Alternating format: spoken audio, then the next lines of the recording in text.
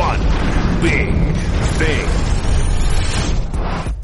We visited the vault last night with a highlight of the last time Buffalo hosted a game where the teams were both at least 3-0. It involved Dan Marino and Jim Kelly, and it was in 1992. More than a quarter century later, New England visits Orchard Park at 3-0 to take on a 3-0 Buffalo Bills team. Now let's be frank about the squads that they have faced thus far. New England's opponents combined 0-9. Buffalo's 1-8 if Tampa doesn't miss a field goal at the gun. The Bills' 3 opponents are 0-9. Who cares? This isn't about that. This is about Sunday in upstate New York. Sunny, upper 60s. It is going to be a spectacle. Bills Mafia, you all are something else.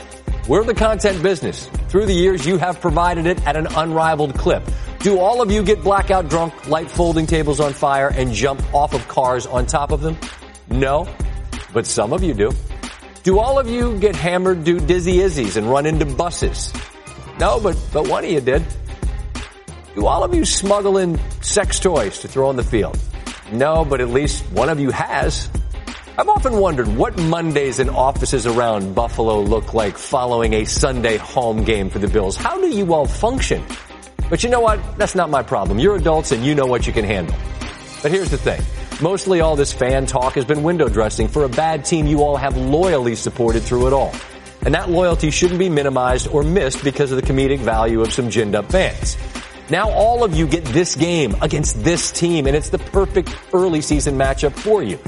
You've had 2 winning seasons this century. They've won 6 Super Bowls. And you deserve a perfect fall day like this to show up filled with optimism and beer or booze or whatever and hope for the best against the Patriots. The build up to 1 o'clock when the ball is kicked, and then we see. Are you what you hope you are, or does the story remain the same? And that is one of the coolest things about sports. In a lot of ways, the anticipation, the build up, that's the best part. Not knowing the answers. Sunday, we'll find out.